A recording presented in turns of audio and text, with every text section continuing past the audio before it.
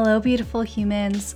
Aaliyah Chan here, and welcome to Human First Podcast, a space where I talk to inspiring individuals about their mental health journey in an effort to increase mental awareness, normalize struggle, and end stigma. Together, we embrace hope and celebrate all parts of the human experience.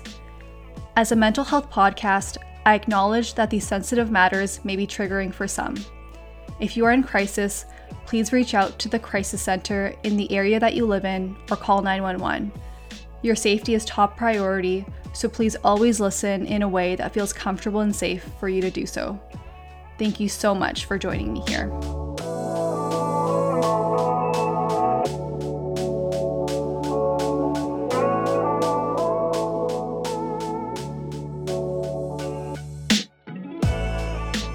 Hi everyone. Today on Human First Podcast, I had the honor to chat with sex therapist, counselor, and writer Erin Davidson. Erin talks about her Christian upbringing and how she had to unlearn and unpack her relationship with sex. After being sexually assaulted, Erin discusses her battle with shame and self-doubt and her raw journey towards empowerment. Now practicing as a registered clinical counselor with a focus in sex and relationship therapy, she was fueled by her own healing to support others going through similar experiences. In addition to her counseling work, she has since written a book, Breakthrough the Breakup, where she provides a guide for those navigating the end of a relationship and taking on the next steps towards a new chapter.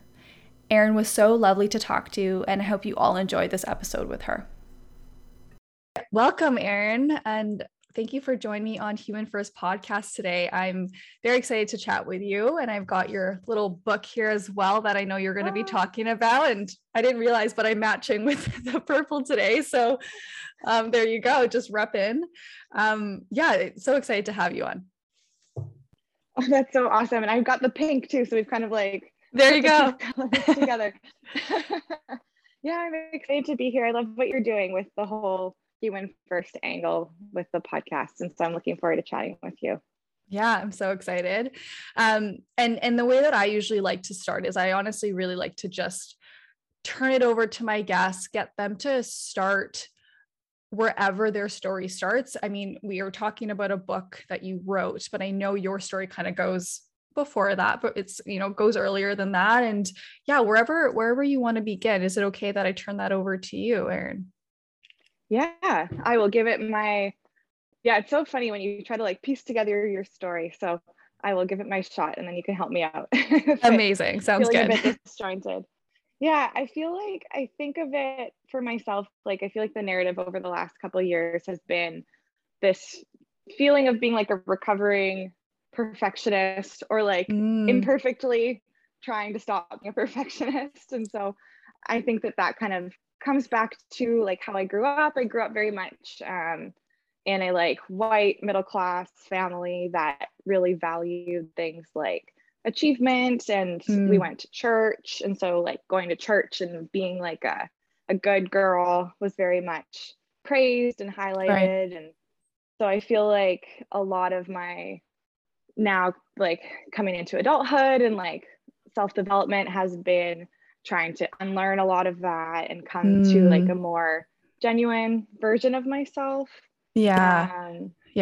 Unpacking shame that's always with perfectionism.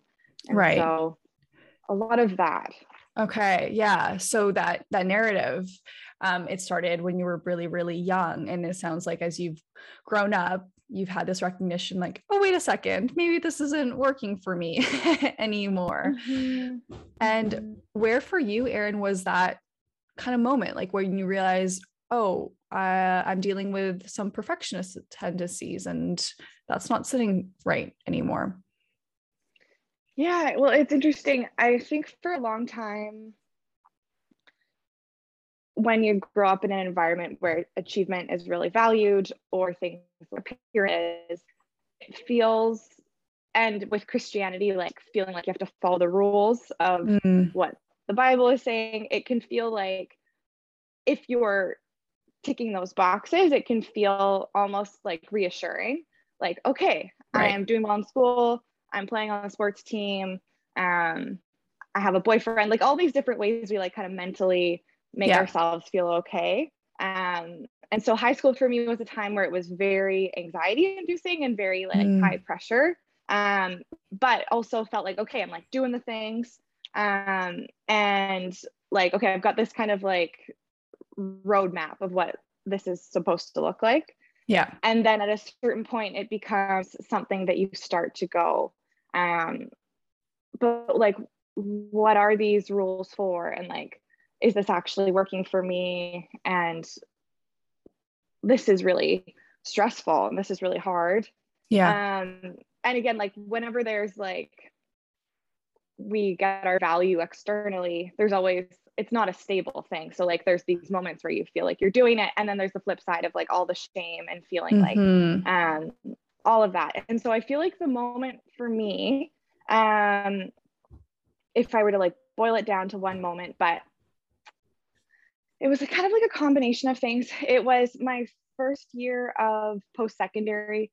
I was a volleyball player, and so I went into a school in Florida. And so with my Christianity at that point, I'd been really told that you weren't supposed to have sex before marriage. And I took that to the point of like, for me, it felt like either you're a good person or you're not a good person. Like you're a good person if you're listening to that. And then if you're kind of going against that, then you're like, you're not a good person. And it felt like this big weight that I was carrying. Right. I know a lot of people can feel that way, but I went to Florida, and then I'm in this place where there's all these different churches, and I remember trying them out and feeling like, okay, like I've got to keep being a good Christian, and feeling like there was this real sense of like, I don't know if like inauthenticity is like the word for it, but it just felt like it was putting on a front. Like it was this big show, like there would be these big like mega churches where it felt like the preacher was like Justin Bieber with his like microphone. It was just a lot of fanfare and everything. Right. But people that I would meet and people like on my volleyball team would say that they were doing one thing on Sundays, where they're this like package of what you're supposed to look like as a Christian, and then condemning things like, oh, you shouldn't be having sex. But then we'd find out that they were having sex, and it was all like everyone was just lying about things. And I remember thinking like, okay, if we're just gonna lie about what we're doing, like what is all this for? Like what is this? And it just started to unravel this sense of like, okay, maybe these like things that have been outlined aren't actually the things that make life meaningful. It's just like following what we're supposed to do. And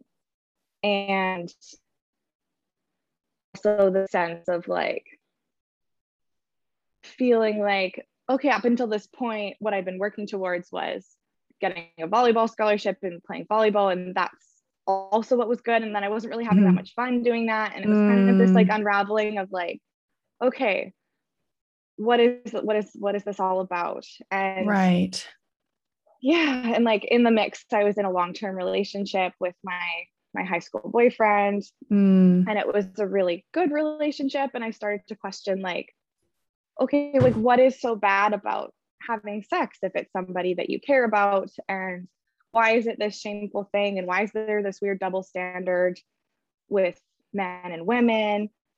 And I also, around that time, like a year or so later, I was sexually assaulted. And that also was sort of, I think if I had to pinpoint one moment, was the big kind of unraveling moment of like, I just like, I remember feeling with my therapist at the time, like, I just wish sex wasn't a thing. Like, why is it so complicated and creates all this pain and shame? And like, it just felt like I wanted to like throw in the towel of like figuring all of this out.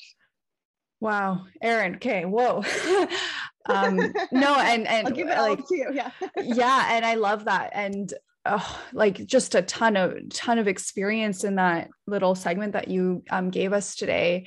And so much that I want to unpack and explore, right? Because what I find so interesting is you started off by saying that there are kind of these like, there's this checklist And it's interesting how when you check all the boxes, you feel really good and you don't even really question why you're doing it, right? You're just, yeah, okay, I'm told that I have to do this. I'm doing it. I'm living my life. And this is how it's supposed to feel like. And I really love your use of the word unraveling, because that word, like what's coming up for me is kind of almost this falling apart in a way, like unraveling in this messy is kind of the word that's coming up for me too. And how you were all of a sudden just asking why is this happening? Why am I doing this? And sex. Yeah. What a complex word, what a complex act. And you growing up in a Christian household, I grew up in a Catholic household as well, where those conversations were not freely had. And then you grow up as an adult and you're like, oh, this is a thing that people do. And it's a thing in the world. And how come we didn't learn about it? And then I'm holding space for your experience with sexual assault. And I want to check in around that, Erin, if that's okay, because I'm curious as to how that affected you, especially having this sort of the importance of no sex before marriage. So is it okay to ask, Erin, was that your first experience with sex as well when that happened? Yeah, thank you for asking that. Yeah, because I feel like that is important as well. So it wasn't. And so okay.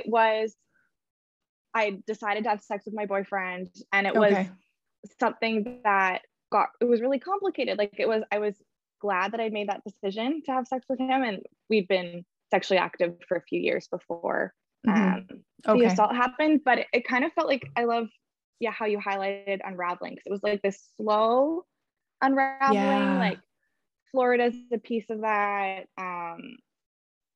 Starting to have sex is a piece of that, starting to learn more in university about like feminism is a piece of like the unraveling of my story. And then boom, like the sexual assault was like the expediting of like the feeling of like falling apart, like what I built my like sense of identity on, what I built my like sense of security, and also like the self-worth piece with like I had a lot of like so many of us, difficulty with feeling like attractive or like with my body.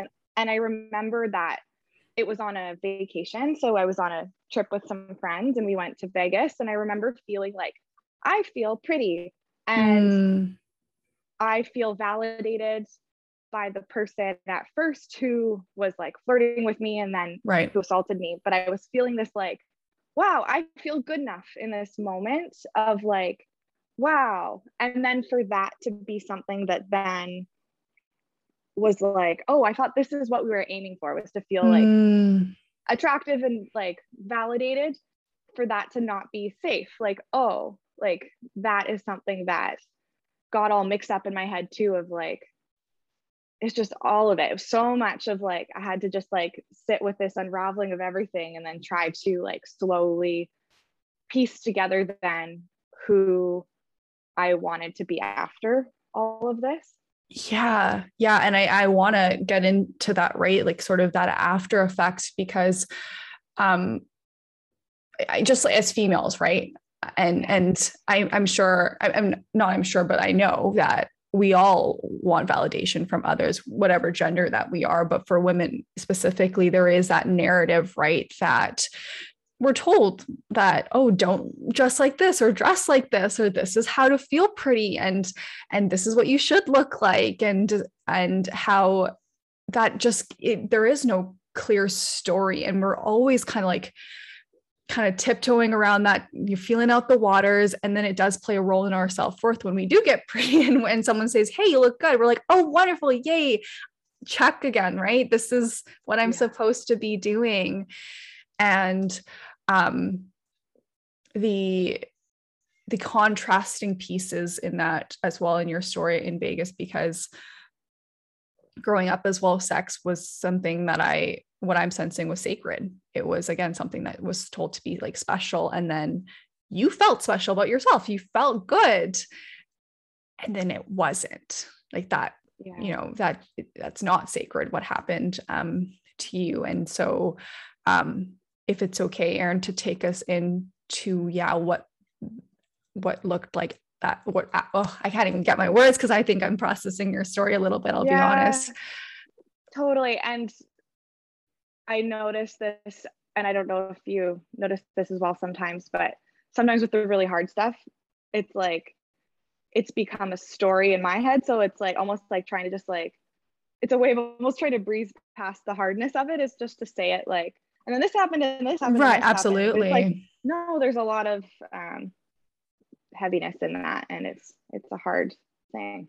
Yeah. I noticed you put your hand on your heart as well. And I feel that tightness because, I mean, here we are asking about your story, but I know there's so much to that really. And as you mentioned, just the unraveling, there's so many pieces to this. And, Erin, I mean, what did life look like for you after things has sort of unraveled and it sounds like the pieces were settling? What did that look like for you?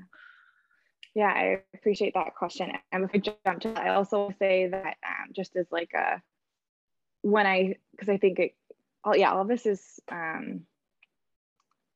there's a lot of layers. And so also when I say it was a moment where I felt like attractive and then that wasn't safe, I don't by any means mean that like the way I was presenting myself like warranted what happened, or like the way I was dressing or like kind of showing up. And so I just kind of want to add that there. It was more like the like internal kind of experience of that. But absolutely. Yeah. Thank you for sharing that. Yeah, thanks. But yeah, the after component was just this like, it was a really difficult time in my life. And yet I look at it with a lot of, I don't even know what the word is. Like, I'm glad that it happened, the after effect, like the after piecing back together of who I am. I wouldn't want to relive it by any means. And I don't wish that on anybody. I think as someone who was going through life so deliriously sure of what life was supposed to look like, I'm really glad that I had my like Jenga blocks knocked over so that I had to like start to put them back. And so that looked like a lot of therapy. It also looked like what I'm learning about myself is working a lot. Like, I think when I'm going through a difficult time, I just pile on stuff so that I'm so busy. And so the pandemic was a time of that for me where I just like did so much and like go into like, I don't have to think about stuff because I'm just gonna like work a night shift and work this and do that.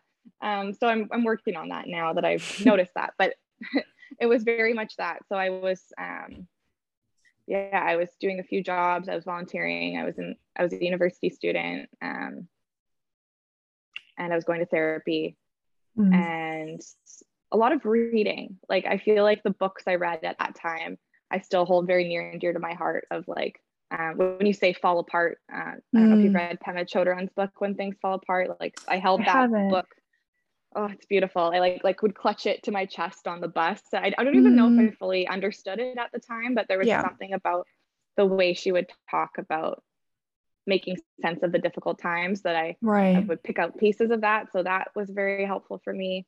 But yeah, it was just very much a time of feeling very untethered and slowly then quickly. Like, I think a big piece that really characterized that time was a lot of shame, which I know is, unfortunately, I think it's almost like goes with sexual violence, which is really upsetting because it's like the shame isn't yours as the person who's been on the receiving end of the sexual violence. And so it's really unfortunate, but it's almost like part of it. So there was a lot of shame and a lot of feeling yeah, just really lost. And then Yeah. slow healing. And then these like moments where it kind of would happen. So having somebody tell me what happened with sexual assault was a really big moment for me, because that for a long time I Mm, didn't think that it was like, it wasn't what I pictured when I would think of sexual assault, which is like a yeah. stranger in the bushes kind of jumping out. Yeah. Yeah. I think that's Mm-hmm. such an important piece because I hear that a lot, Yeah. right? Where and I'm sure you probably do as well, maybe with your own clients as a therapist or just people that you know, right? That um, the way that media depicts sexual assault and sexual violence can be this really extreme way, and not to say that that doesn't happen as well, but we also have to note the occurrences that happen just on a daily basis that are a little bit more subtle even, or yeah, don't or aren't as like brutal as again the media can depict, and or the stranger, and and I think that that shame piece that you were talking about, you know, as you mentioned, unfortunately goes with the experience. I don't know if this is something that you share. It's like if you're feeling that and you felt that that experience wasn't an experience that you wanted, that's assault. That's there's no Mm-hmm. consent, and I think that's the like that's just the piece that we forget about a lot of the times. Like, and with shame as well, what was coming up for me is, and this actually is a new thought. I don't know if this is a thought you've had. As human beings, we love control, like we love certainty and predictability. And so to have that thought of, oh, I wish I could have done something, or maybe I should have done something differently. It's like our way, our brains trying to make sense of what happened. But realistically, there is no maybe sense of what happened. And that is so hard to digest. And so again, your use of untethering is really resonating with me as well with that experience. Yeah, I really agree with what you just said. I think like thinking back to that time, it was so much questioning and like that self-blame piece, and eventually coming to a place where because I think what would happen is like, okay, I'm blaming myself, or I'm like criticizing how I responded. Mm-hmm. And so that must mean that that's true. Like there was a lot of self-doubt of like, okay, well, did I make this happen, or like just kind of going back and forth, and then eventually getting to that place where it's like you can almost hold that self-blame part with a bit of compassion, because like what Right. you're saying, it's like that's the part of you that wants to keep you safe and like feels like Yeah. it had or wishes it had more control than it did. Yeah. And so because it's so hard to hold, like, I think that's why we see so much victim blaming, because it's hard to sit with the fact that sexual violence happens, and a lot of it Yeah. happens without being able to control it. And so rather than sit with that, we then go and we point the finger and we go, oh well, they should have done this or done that, when it's not anything that person did. It's the actions of the perpetrator who Yeah. decided to make those actions happen. So yeah, I think Totally. that you're so right. The self-blame part comes from wanting more control. Right. Yeah. It's hard to give that part up as humans. Yeah. We really dislike it. And yeah, I mean, here's a situation where yeah, it's not your fault, and that you didn't have control, and that's the thing. And Mm-hmm. it is the fault of the perpetrator, as you mentioned, and it's really hard to sit with that. Absolutely. Yeah. Yeah. um and so Erin, so you mentioned it was like a slow healing, but you would have these moments. And maybe to fill in the gap, because now I know you as someone again who wrote this book, Break Through the Breakup, and then you're also a sex therapist. And so what happened like in between? What did that journey from you being in university, kind of this untethering, to this person now who's making sense Mm-hmm. of it all, and also helping others in maybe a similar situation? So what has that journey looked like for you, all those missing pieces in between? Yeah, the filling in of those The gaps. filling in, yeah. I think another big moment for me was deciding to write about my experience of sexual assault. Um, and I think shame, as we've learned from people like Brene Brown, and is that shame is a social emotion. And so when we feel it, we feel like we have to hide away and hide it more and more and more. But the antidote to that is when we feel like we can tell our story in a way that won't be judged. And I like, again, caveat with like, I don't think that has to be publicly. I don't think that has to be through, it can look so many different ways. But for me, it was writing. And that was a really scary, vulnerable thing. But it just released me of so much of it, because it was like, well, I don't have to hold this anymore. It's like I've written it, even just writing it down was like, okay, it exists now and I can let some of it go from my system.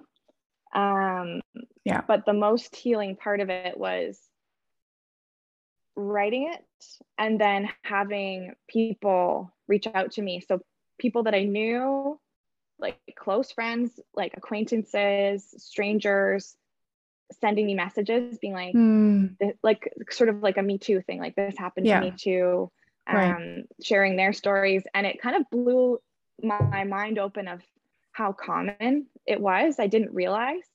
And it just, that also took away so much shame. And it was really sad and hard to learn how common it was, but it was this mixed thing of like, okay, I'm not the only one. And around that time too, like really lighting a angry fire of like the injustice of it and wanting to learn more. And then just like, again, injustice of like, I am a white woman with a lot of privilege and this happens to me, and the rates of this happening to other groups of like Black women, Indigenous women, and like trans women are so much higher. And just like that fueling me into as well going into my master's degree in counseling, and my decision to do my thesis about interviewing sexual assault survivors. So that was even more kind of like finding meaning, and also again feeling less alone with it, and that trying to make sense of it. Like I think the research part in me was like, again, wanting to make sense of like, oh, it's like systems of oppression that are creating this. It's not that like individual experience. Like, why is this so common? And kind of learning more about that. Almost like finding this sense of community through the research in that way, as you mentioned, like shame being a social emotion, you leaning into just other readings and other people's experiences of it. I'm kind of getting the sense of it allowed you to be like, okay, it's not just me. This isn't a solo experience. As you mentioned, there's a community in this, unfortunately, right? Like there's a lot of sadness in that, the fact that there is a community in that, but that's what I'm sensing for you leaning into that research. Yeah, it's like a selfish, like wanting to understand, and then the wanting to connect to something within that, like finding that for sure. Right. And so for you, pursuing a master's degree and now being a registered clinical counselor, was this a career that you wanted beforehand, or was it this experience that really drew you towards the profession? Yeah, I think this experience drew me towards the like sex therapy side of things. Okay.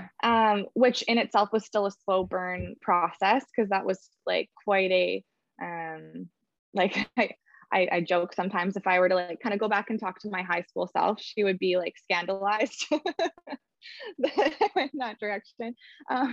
Right. Yeah. But the counseling lens, I think, came still from that. I grew up in a family where people didn't talk about like feelings on a deep level. And I remember just like opportunities to like get an like, what's the word for that? An entry point into what that was seemed so interesting to me. Like, wow, you just get to sit with people and we're gonna do is talk about feelings. Like, what a privilege. That sounds so awesome. Right. Yeah, absolutely. And yeah, so that kind of drew me in as something that was unique from an early age, or like, I don't know, 14. So Yeah. I was sort of chipping away at that. But the lens of sex therapy, I think, happened sort of slowly. Like I started to work.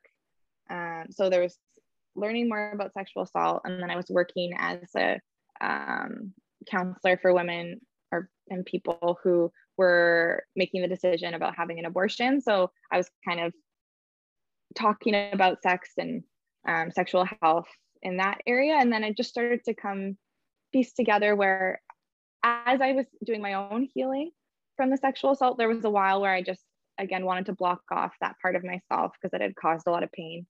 But slowly starting to listen to podcasts about sex or read books, or in my undergrad, there was a sex, human sexuality course. There wasn't a lot of talk about sex in the master's degree. And so I also remember thinking like, why are we learning about this? And like wanting to learn more and kind of pursue extra training in that. But it kind of just built on itself into a point where I learned about a sex therapy training program, and I like kept the tabs open on my computer for like a full year where it was like, oh, I wish I could do such a thing, if only. But this feeling that because of my upbringing, and I just felt like, oh, I couldn't do that. I had this image of a sex therapist being someone who was like really quirky and cool and confident. And I didn't feel like I fit the bill, but just really wanted to. And I eventually got to a point where I was like, whatever, like I'm just going to do it. And then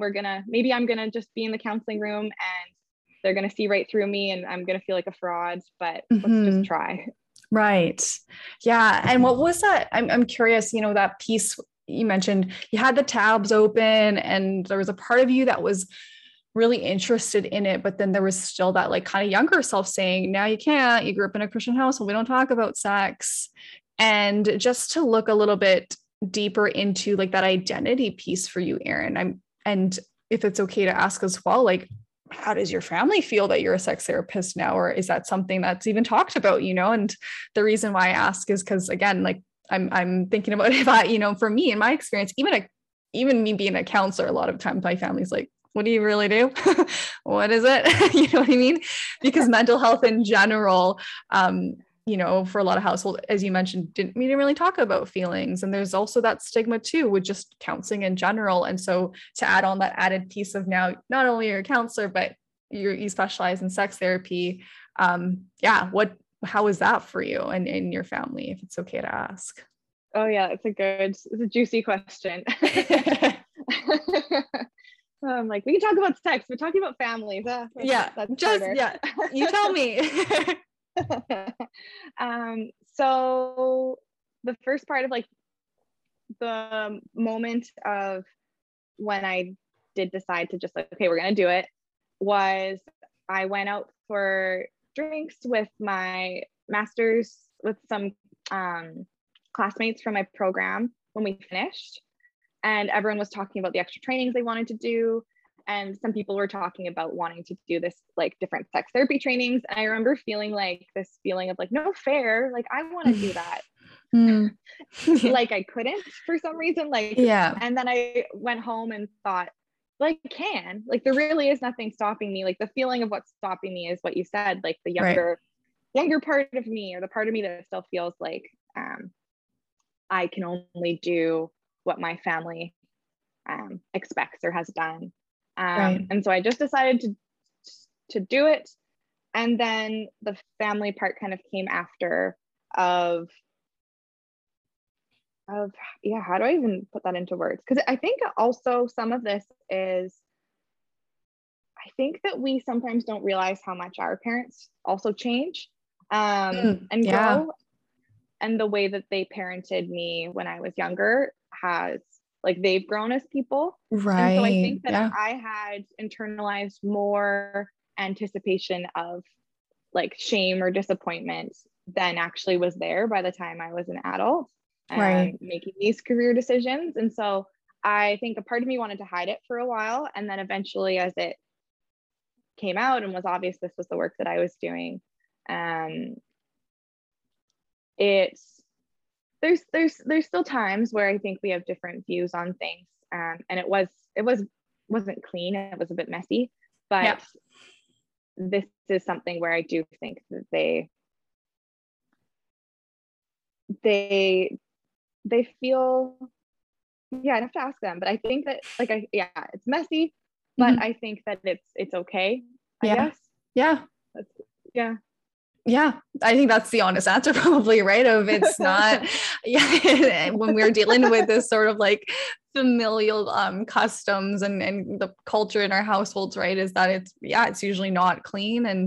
And though this being a field that, as you mentioned, is healing for you as your human self, not just in that professional sense, right? This is something that you were drawn to because of your experience. And to further that, because I know we've also been talking about your sexual assault experience, but I know your breakup was something that was a key piece of your journey as well. And I'm not too sure if you want to take us into the relationship part of your life as well, in terms of how that played a role, and it has played a role up until this point too. Yeah, for sure. So we stayed together, me and my high school boyfriend, for a few years after the sexual assault happened. It was definitely a challenging time right afterwards because I was in the shame and I thought that it was my fault. And so it took me learning more and being able to validate my experience to really explain how I hadn't cheated, basically, that like what happened wasn't consensual. And so that was definitely a healing process for both of us. And I think we imperfectly, again, like worked through it, but I think we got stronger after that. Yeah. And then we were together for a few more years, and then our careers kind of took us in different directions, which was painful and hard, especially after being together for 7 years at such a formative time of your life. Yeah. And the breakup, I think, happened in the midst of learning more about myself and being in my master's degree and learning about things that I really cared about, and that we just started to kind of grow apart. And then throw the, like, we were doing some long distance because of our careers. Right. And another like untethering for sure is like, oh, this is one of my main like attachment people. Right. And to now be single for the first time as an adult and dating was really very much a growing period. Like dating for me, I think, so yeah, the breakup dating for me was one of the most, again, like formative times in my life, like times where I was most learning about myself, which was a big reason why I wanted to write this book. Is I think that breakups for people can be those big experiences that like knock over the Jenga blocks, and you've got to like reassess who you are and who you want to be. And I just think it can be, I think we underestimate when we talk about it sometimes how painful and how hard that process is. Absolutely. You actually took the words right out of my mouth. That's exactly what I was going to say. How, like on this podcast, I talk about big things with a lot of people, and breakups is something that we don't really talk about. And yet you're right. It is one of the most painful experiences. It's it happens all the time, absolutely, but it shifts so much of your identity, your self-worth, as you mentioned, your attachment style, the sense of like isolation and loneliness and what to do next. And especially for you, I mean, that was, as you mentioned, a formative time in your life. 7 years, that's a bit long time. And you're having to show up as a totally different person after that, like, and it's super painful. And yeah, you took the words right out of my mouth in terms of, yeah, we need a book like this and probably more. I was reading it and I'm like, man, I could have used this in like grade 12. You know what I mean? And I love because you write it from such a human, like a human lens, right? You're not like, there's research and there's some tips and tricks on how to take those next steps, but then you're also so real with us. Like, I don't know, I can't even, I folded some pieces, but just in your sentences, you're like, yeah, just like watching Netflix or something, or just like the Tinder swiping. And these are all the things that we go through, and it's common. It's also really difficult and plays a toll on your mental health. Absolutely. Yeah. Oh yeah, thanks for saying that.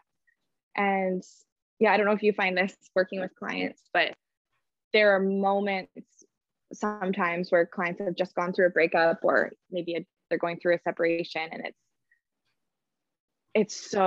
there are times where it's like, it's just so raw and so painful. And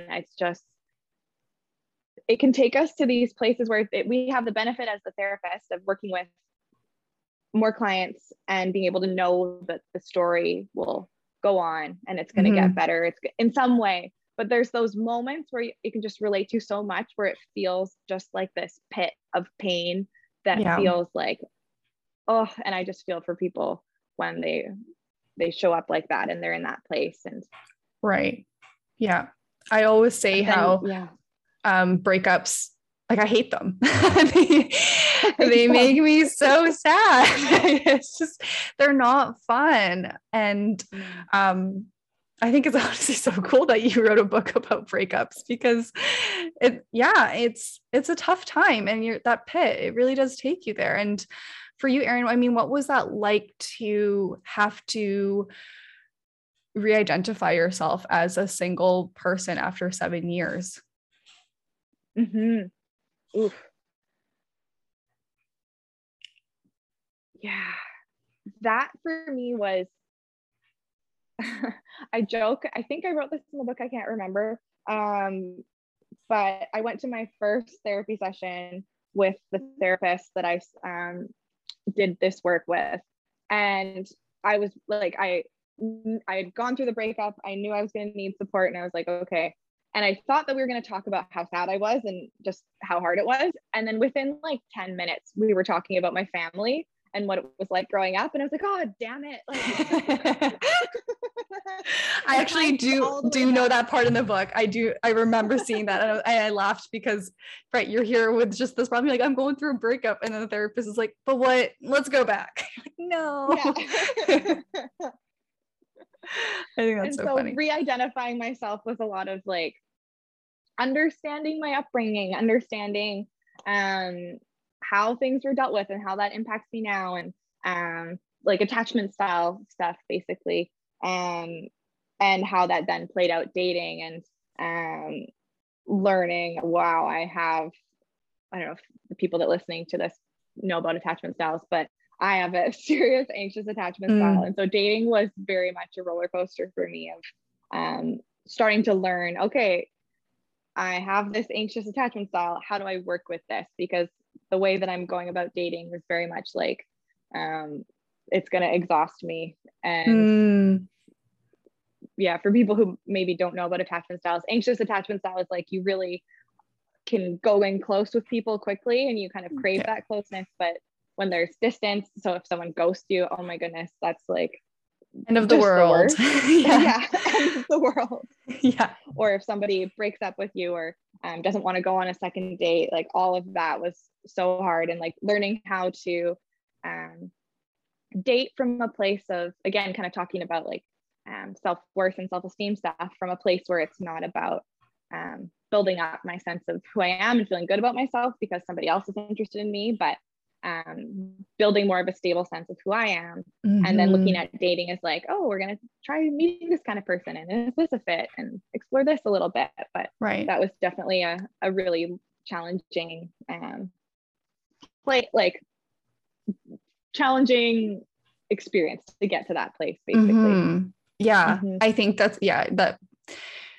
so funny right here. You're going through the breakup, but then your therapist asked you, well, what happened in your childhood? What are all these challenges? And we laugh, right? We laugh as therapists too, because we do that. And I think that's why breakups are so hard, is because they frame pretty much everything that we know to be true about ourselves up until that point. And as human beings, we're such social creatures that of course a breakup is gonna shake us in that way, where we're having to re-identify ourselves and learn these parts of ourselves so then we don't do something different. We're creatures of habit. We love, like, we're gonna crave a certain connection, but taking that step back to say, is this what I want though? Okay, I do have this attachment style. Do I want to keep that? Or is there something that works a little bit better? I mean, that's that hard part that a lot of us don't like to do, but breakups and separations can, like, they target that part. Absolutely. It's a magnifying glass to that. Yeah, definitely a magnifying glass for sure. Yeah. And so for you, Erin, I mean, here are these experiences where, and I want to check in with you, Erin, where are you now with these experiences? How do you identify yourselves? How have you integrated these pieces now? Yeah, I think about this too, where our story is unfinished and always unfolding, and it's kind of nice. It'd be nice to look at my life where it's like, okay, this happened and now I'm happily ever after and everything's fine. So it's always like unfolding and learning.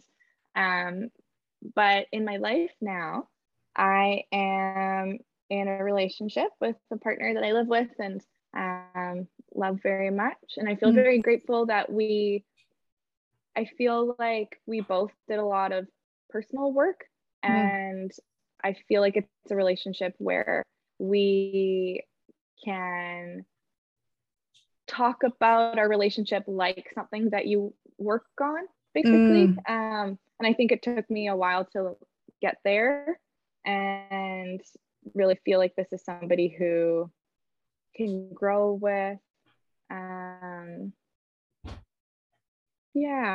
And so I feel really grateful about that, and I feel really positively about the future. And I also feel less so like my identity comes from my relationship. I feel like a big part of my also unlearning was feeling like, and I don't identify as a Christian anymore, but I feel like a big part of that upbringing was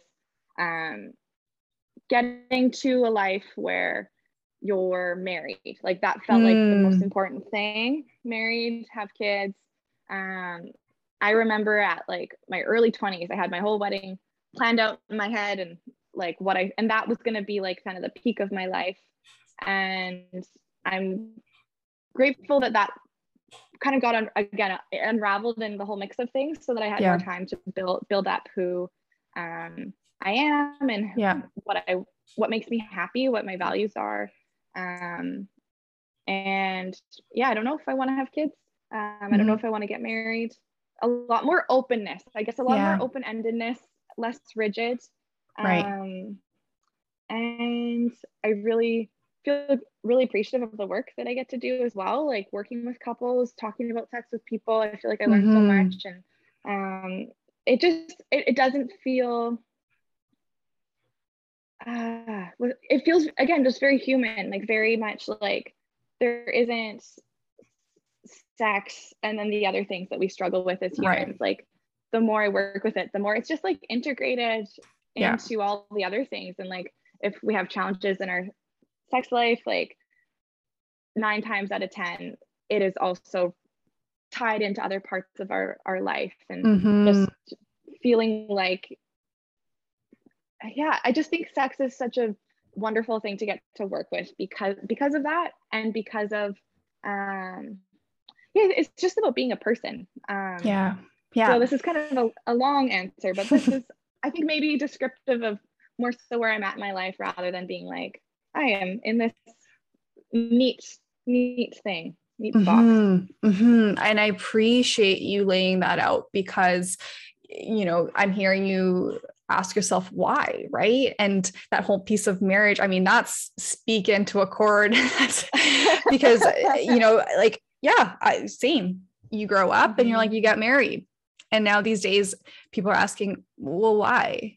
If you're living with your partner and you have these people like, okay, why? And I love that you're not saying yes or no to that. You're not saying yes or no to kids. You're not saying yes or no. It's not black or white, all of these pieces. It's kind of like, well, what works right now? How can I integrate this now? And it's so much more fluid, and you can take pieces that you like, you can discard the ones that you don't. And it doesn't have to be this like whole embracing of one thing and it define you. And as you mentioned, that box, it's probably not a shape at all, and it's very big.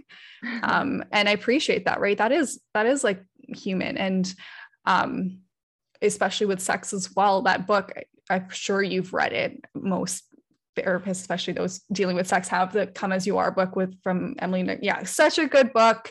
Yeah. And I love that it's sex is integrated actually with all like our human experience. It's not just something that you do in the bedroom. It does sprinkle out and it sprinkles in, and we're human. and that's it. And it doesn't have to, we don't have to feel shame. And I think that's a takeaway that I'm taking from our conversation today of shame being that social emotion. And if we are open to others about these pieces, we will feel less shameful because we're connecting with others. So thank you for actually bringing that to light this morning. Yeah, really. I'm appreciative of like having platforms like this to talk about this stuff more, because I think that's the main barrier to a lot of this, is that we feel like it's not okay to talk about this. We feel like we have to show up in a certain way, or even as therapists, I'm still unlearning this idea that we're not supposed to talk about the messier parts of ourselves. And so absolutely, I just think it's so wonderful that you're doing this work of like the human first, like that's what we all share, and we all have the like messier, less neat parts of ourselves. Yeah, absolutely. And before I ask my 3 little questions that I like to ask each person at the end of the episode, I also like to ask my guests if they could talk to their younger self, their past self, from whatever experience you want to focus on today, Erin. What would you tell that person? What would you tell that person? I come back to self-compassion because I was someone who was very hard on myself, and people would tell me, don't be so hard on yourself. And I never really knew, like, I feel like you need an alternative. I feel like you can't just stop being hard on yourself. And so I would have appreciated somebody giving me the tools of self-compassion and having language for it, and understanding there is an alternative, that like just like beating yourself up, criticizing yourself to try to motivate yourself, or feeling like that's what you should do, like it actually has the opposite effect of what you would want it to, and it distances you from other people. And so I wish I'd learned about how like it's okay to hold yourself gently and with kind words, and that you don't need to tick these boxes. You don't need to that you're already whole as you are. Oh yes, self-compassion and wholeness. It's such a beautiful experience when you can learn that for yourself. You're right. It shifts so much. It can shift so much in terms of how we treat ourselves. Yeah, huge shift. And so segueing into my last 3 questions, is it okay, Erin, if I ask you these now as we're winding down here? Yeah, please. Okay. My first question is, what are you grateful for? I have really felt grateful for living in the beautiful place that we do of Vancouver. Even like, I think that's a big thing I've gotten from the pandemic and being kind of like stuck here Yeah. is like, Yeah. oh yeah, we are so lucky. There's so much like beauty around us, and it's a really lovely place to live. I could never imagine moving anywhere else in BC, but we're lucky that way. And then the second question is, what makes you feel like your best self? Writing, when I let myself, yeah, it's one of those things where I hope to be more consistent with it, but I kind of like do it for a while and then like stop completely. So I hope I get to a phase one day where I do it more consistently, but writing makes me feel the most connected. Do you have a new book coming out at all? I know you just Not, released this one, but are you writing another one? not yet. Maybe at some point. Okay.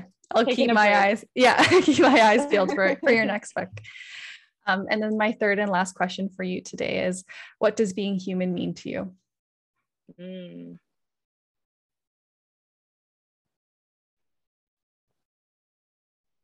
Being messy is what comes up in my head. And being human is screwing up and caring about people. I don't know if those two things go together. I love it. I love it. Screw it up and then also being kind. No, seriously, there you go. That's the secret sauce. I love it. I appreciate that answer. I think that's perfect for today. Well, thank you, Erin, for joining me this morning. For all the listeners, if you're going through a breakup, trying to get back into that dating scene, Erin's book, Breakthrough the Breakup, is a wonderful, easy read to just kind of touch base with yourself in that process. So if you're interested, reach out to her, reach out to me, or look, where is it? Is it sold in the bookstores? Where can people find it? Yeah, all the online Awesome. bookstores like Amazon, Indigo. Wonderful. So take a peek. And thank you, Erin, again for joining me this morning and sharing your raw conversation with me today. Thank you.